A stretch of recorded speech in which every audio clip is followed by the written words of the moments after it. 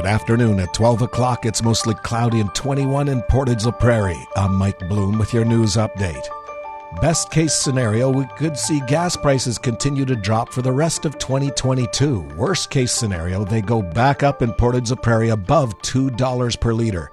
Patrick DeHaan, head of petroleum analysis at GasBuddy, said earlier today, it's difficult to predict too far into the future as there are many things going on behind the scenes, such as the Russian invasion of Ukraine and the concern for an economic downturn. We could see a spike in prices should there be any disruptions at the refining level. Things like a hurricane or unexpected shutdowns could cause prices to surge well beyond the $2 a liter mark in the future. But if we don't get any storms or hurricanes or disruptions, we could eventually see prices falling to $1.75 a liter by later this fall. It's not impossible. By the end of the year, we could be closer to $1.50 a liter. As of 11:30 a.m. Tuesday, across Manitoba, prices averaged around 200.8 cents per liter, according to GasBuddy.com. Alberta is currently the cheapest at an average of 187.1 cents per liter, while Newfoundland and Labrador is the most expensive, with an average of 216 cents per liter.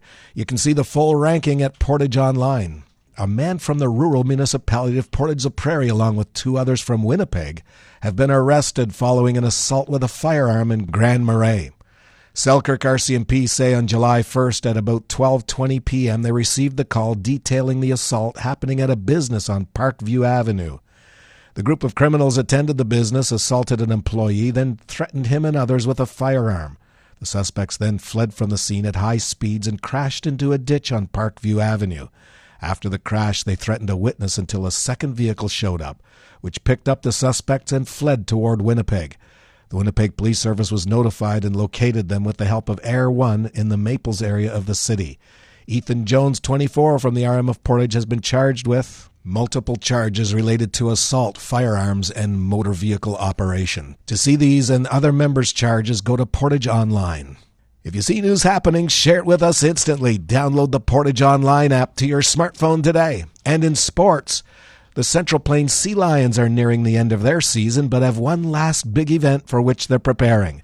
3 members of the competing swimming club will be heading out to Saskatchewan this Thursday for a AA meet. Head coach Rob Gemmell says this competition is invite only, as the 3 athletes attending all met the time requirements to qualify. He says this is a huge event. Clubs are going to come from all over, and there can be anywhere from 450 to 600 kids at the meet, and then it's at the Shaw Centre in Saskatoon, and it's a really nice facility, and it's a fairly fast pool, so it's nice to be able to compete in that. The Sea Lions swimmers that will be attending the event are Brett Vachon, Matthew McEwing, and Annika Dick. They'll be in Saskatoon from July 7th to the 8th. A mix of sun and cloud with a chance of showers this afternoon and a high of 24. Humidex 28. Tonight, partly cloudy. Chance of showers continue tonight and through tomorrow morning. Risk of a thunderstorm late tomorrow morning. High of 25.